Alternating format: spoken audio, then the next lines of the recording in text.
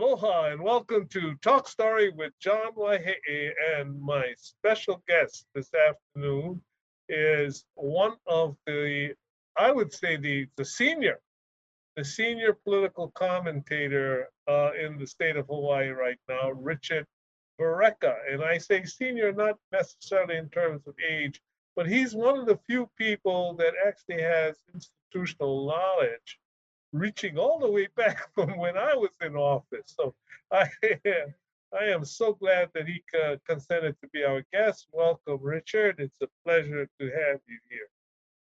Hello, And Governor. I'm glad to see you. well, everybody, if you don't already know, folks, what Richard does, among many things, is that he writes a column every week for the Advertiser. And I guess Hmm. originally with the Star Bulletin, for years now. Yes. So you have done this, you talk about politics, and that just yesterday, last Sunday, you wrote an article about Kai Kahele and his interview, where he seemed very emotional. What was that all about?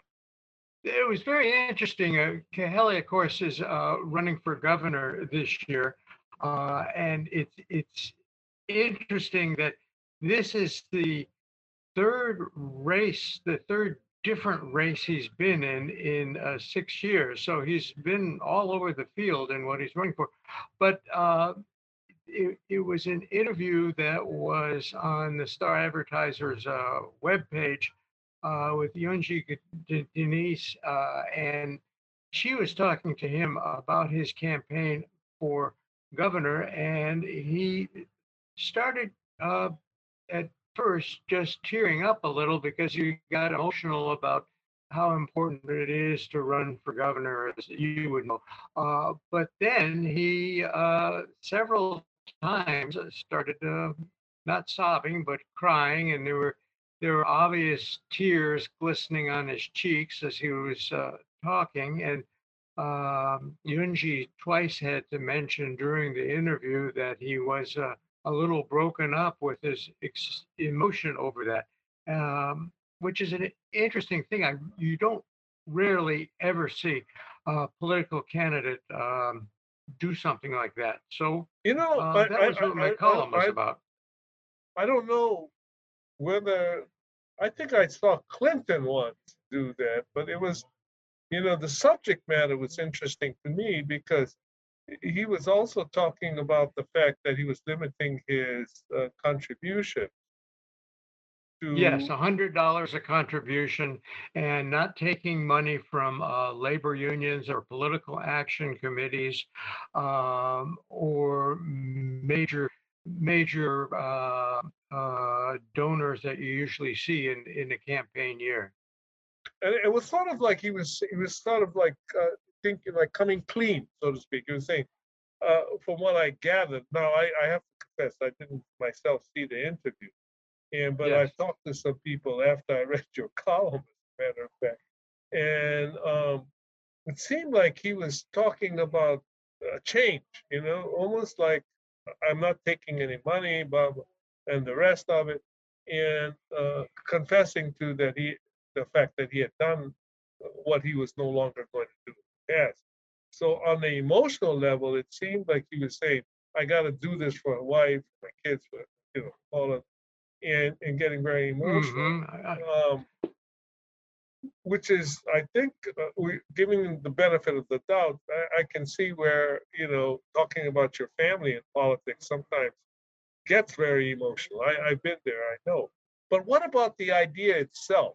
The idea of just taking minor contributions. Now, my understanding is that the reason where you sort of limit the contribution number is because that's what you need to do in order to qualify for public financing for the campaign. Well, I Well, guess that's what. Go ahead. I'm sorry. he's very low in being able to raise. I believe it's $200,000 he's going to need to be able to qualify for the full match of public funding for his campaign. So he's still just around, according to the last figures I looked up, is around $100,000 in campaign fundraising. So he's got a way to go. It's just to get money, period.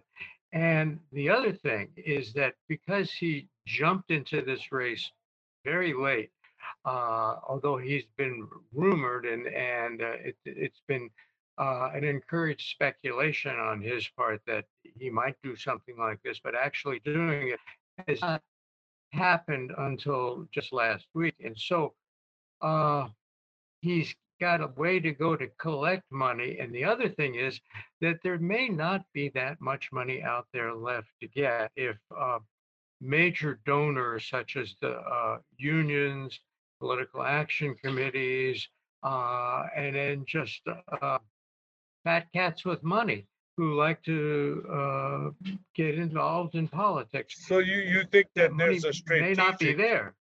there's a strategic purpose for doing this as well as, seeing the light, so to speak. I mean, Well, he may have a strategic purpose, but his timing, just looking at it on a technical basis, his timing is not very good. There's not he should have been doing this a couple of months ago instead of now. well, I'm let me thinking. ask Richard, because I am so out of touch with it. Um, what is what is the amount of money you can get for a governor's race on public finance these days? You can get, I think it's $600,000 for, I may be a little bit off on that, but it's not a tremendous amount of money, but it's money that can go. The last candidate who used public financing for a successful campaign, of course, was David Ige in his First election. run for governor. Yes, and Well, it worked just fine. yeah, it seems to. I mean, years ago when I was running for lieutenant governor, Hmm. we also went after public financing, frankly, strategically, because I couldn't get any couldn't get any more money than dimensioning him out. But okay, but that brings up a broader issue, which is where I want to go, and that is the the the problem really is, and let me just put it that way because that's how I feel. The problem of money in politics, and it seems to me that we need to come up with some way of separating the power of money from politics. Now, let me give you an example. When I was running, as you know, back in the day, people used to have these fundraisers, and the idea of the fundraiser was to have 1,000 people show up, or some Oh, phenomenal yes. number and pay like $25 for fundraiser. And today, what we seem to see is you rather have 25 people show up, eat a few hors d'oeuvres, and each give you 1,000, as opposed to, working the numbers the other way. And I don't know. I think that somehow that at least gives the appearance of money being more in control than it ought to, in my opinion. I think so. I think that obviously campaigns have to start out with someone sprinkling some money around. They don't start out in those proverbial grassroots. They You have to have some backers to go into it. But yes, it used to be the major candidates would have fundraisers down at Aloha Tower, and you get thousands of people showing up. And that would be one way that we would judge the power and the clout that the campaign was going to have. Nowadays, it's almost com- completely a measure of how much money a candidate has raised. We always complain about money and being too evil a thing to have in politics, but then at the same time, us reporters also look at the money that a candidate raises to judge that candidate's credibility going into a campaign. So we're sort of both ways on that. Um, is it how much can you raise and how much can you then spend? So it's if you remember the famous local political or local cliche, it says if can, if no can, no can, Okay. and that certainly is true about fundraising in local politics. Well, you know what's interesting So is that today the only major candidate that I know of, no, there probably are others, but the only major candidate which believes in having these huge rallies and so forth that used to be commonplace in Hawaii politics is Donald Trump. He can't stand to be anywhere. He probably doesn't actually raise money that way, but he can't stand not to have thousands of people at a rally someplace. It's ironic that my party, the so-called party, the party of the people, as we like to describe Democrats, um, seem to be going the other way. We don't do things that seem to bring together hundreds or thousands of people. no, I agree. In fact, one of the last really great local political rallies I can recall was way back when Bill Clinton came out and had the speech at the Ilokai Hotel on the beach there. That was a big local rally that just sort of took on a life of its own. They've tried a couple of times at McKinley High School to have other rallies, but we haven't seen the same kind of big um, 2, 3 thousand people rallies that there were at one time. Yeah, I remember Bob Oshiro used to pride himself on being able to at least look like he was going to fill Aloha Stadium up with people and turn elections around. Seemed to have worked. Worked for me. So his idea, but Yes, who yes, knows? I was saying he was a great aid to your campaign. Well, I So tell you what, it goes it we're going to take a short break right now. We'll be right back. okay. But when we do come back, I want to talk about money in politics. I want to talk about the Yes. fact that there is this aura of corruption, that money is corrupting politics in Hawaii.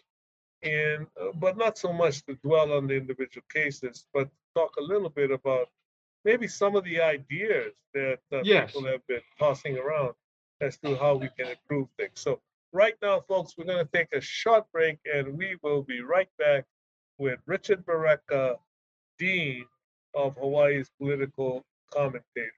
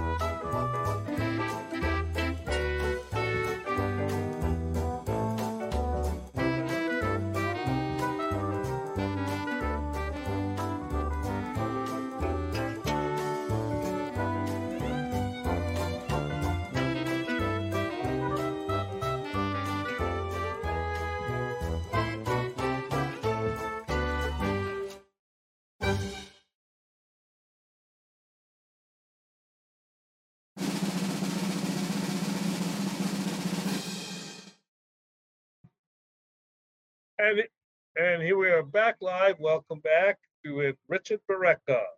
And I was going to say, Richard, we're talking about the influence of money in politics. And as you know, there's been a number of this, very disappointing situations recently regarding money in politics and how it seems to be um, corrupting And I was wondering what you would, there was talk in the legislature of reforming some of the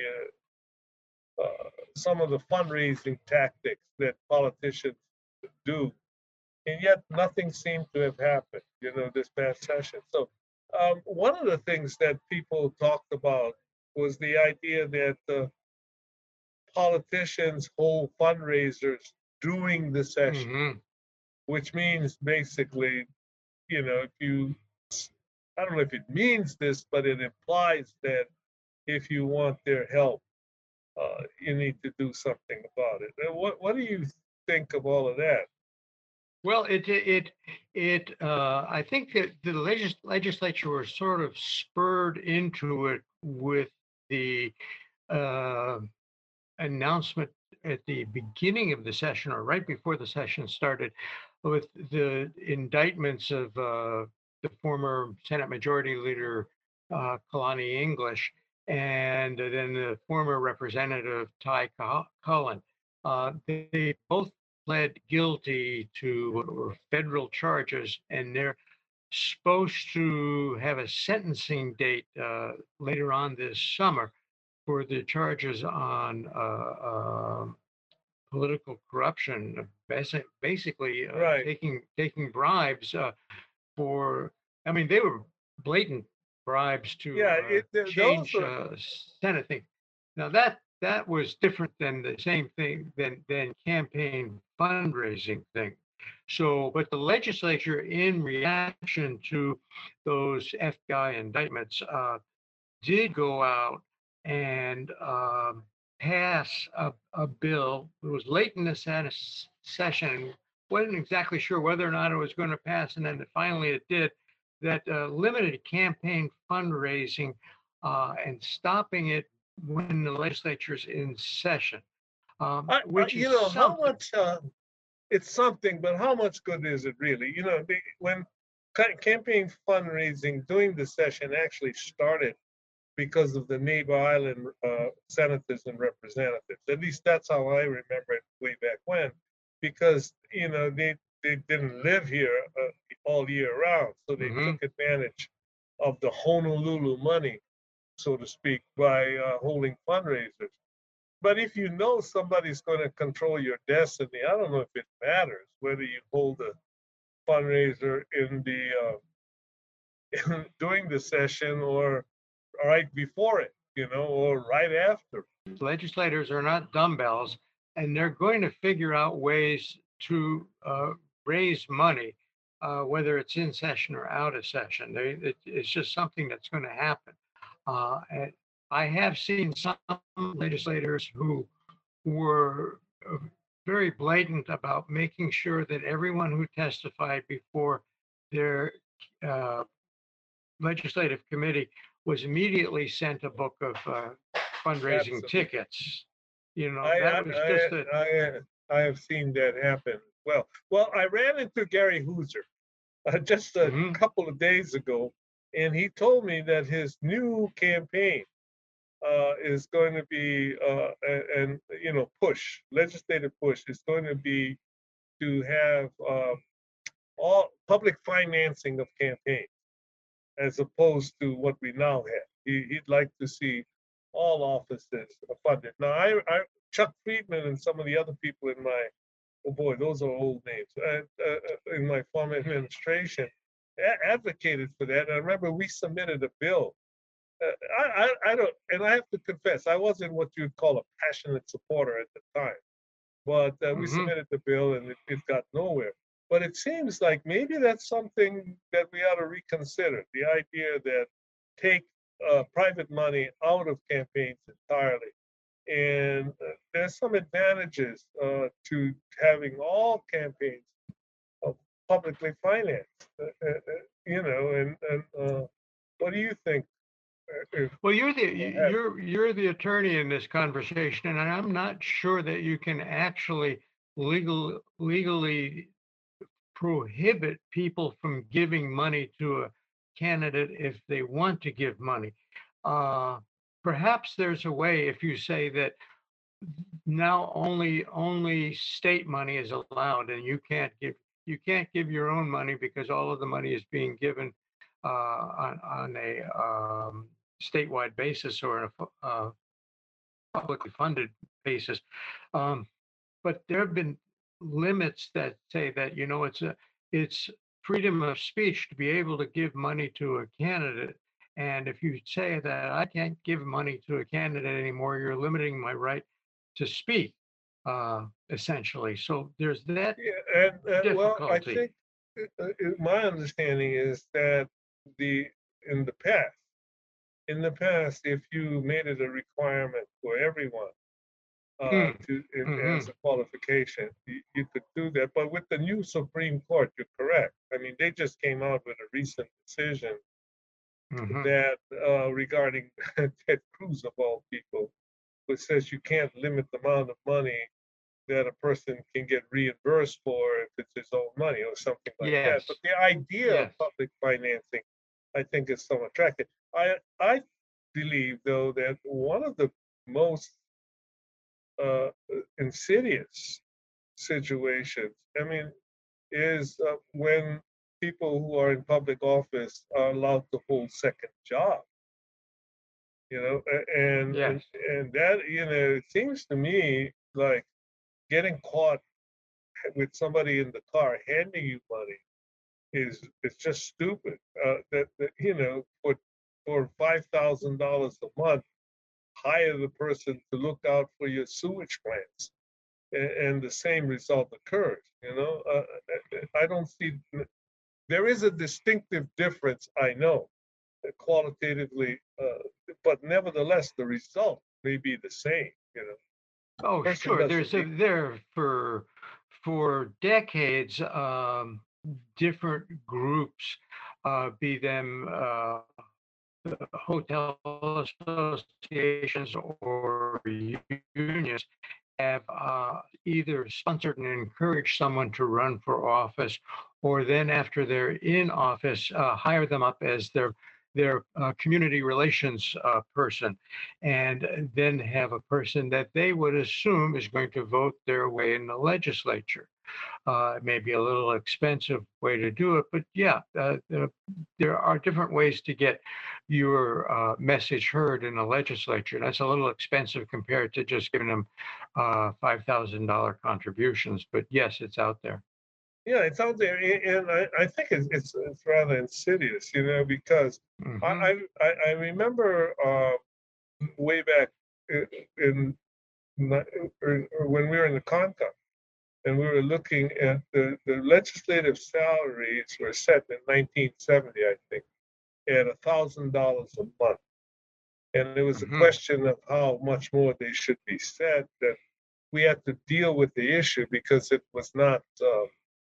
wasn't flexible. But $12,000 a month, not a month, $12,000 a year in 1970 was pretty much a living wage. And the idea hmm back then was that it would make it possible for legislators not to work at all. So one of the second ideas, in addition to public financing, is this idea that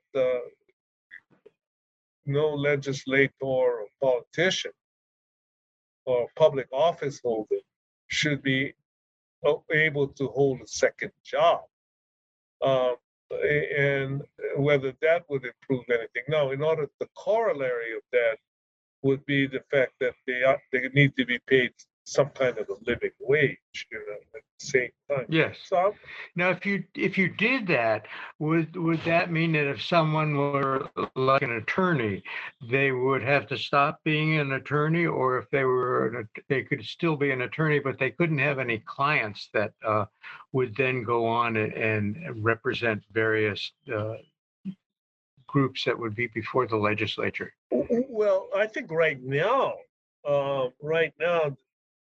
the attempt is to tell an attorney, for example, that Hmm you ought to, avoid your conflicts of interest. But it would seem to me that even for an attorney, if you want to be in public service, you ought not to be representing people that who are, and I don't know of anybody who would not be affected by public action.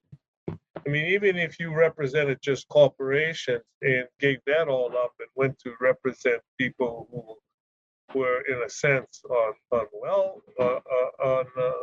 maybe welfare, um, Hmm. you still would be representing an interest group.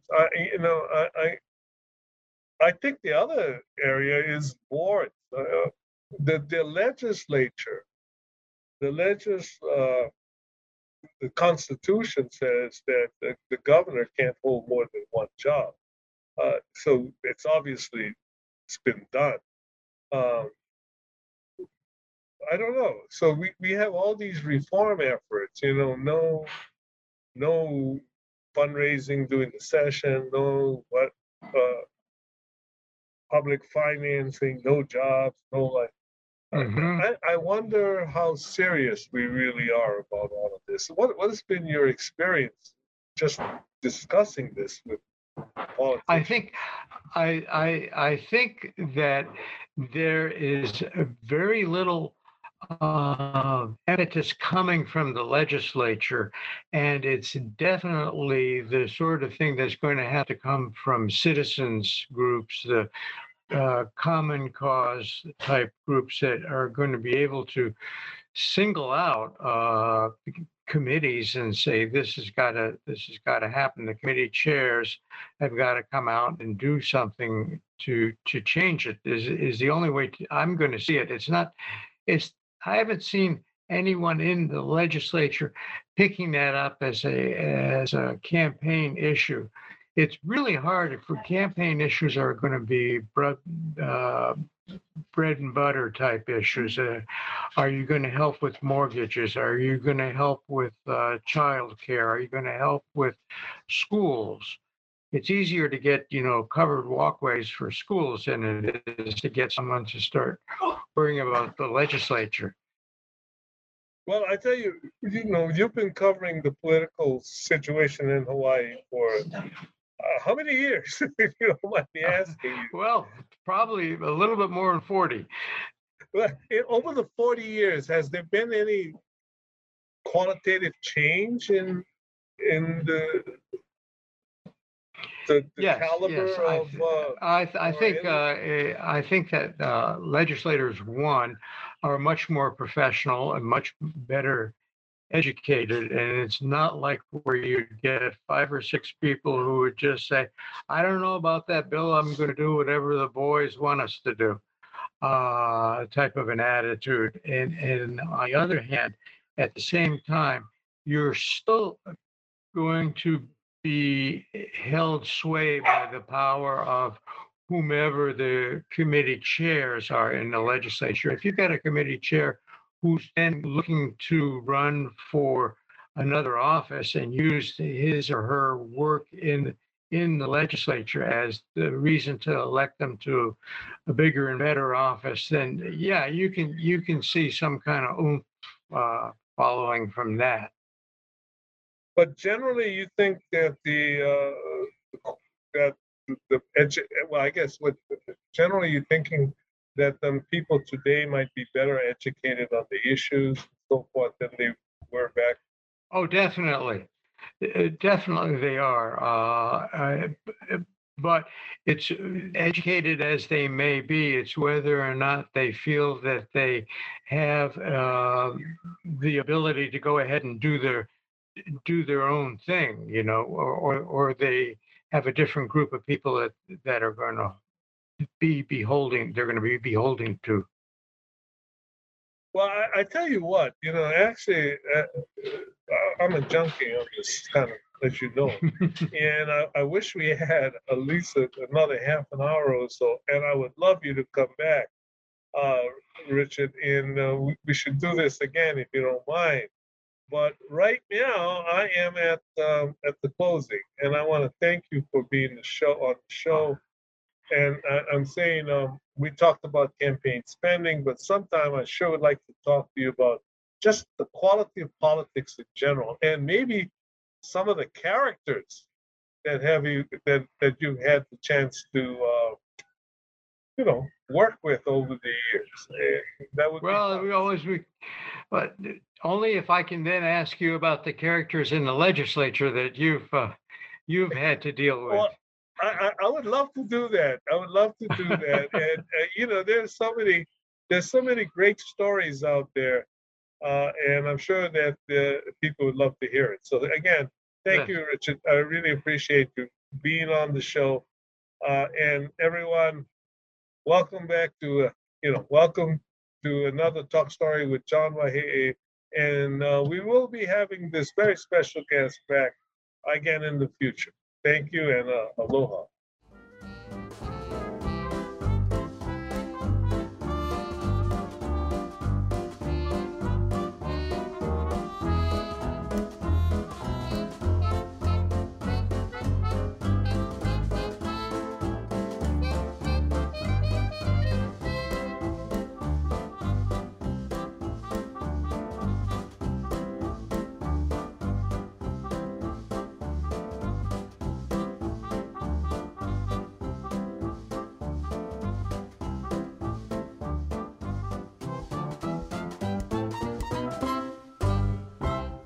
Thank you so much for watching Think Tech Hawaii. If you like what we do, please like us and click the subscribe button on YouTube and the follow button on Vimeo. You can also follow us on Facebook, Instagram, Twitter, and LinkedIn, and donate to us at thinktechhawaii.com. Mahalo.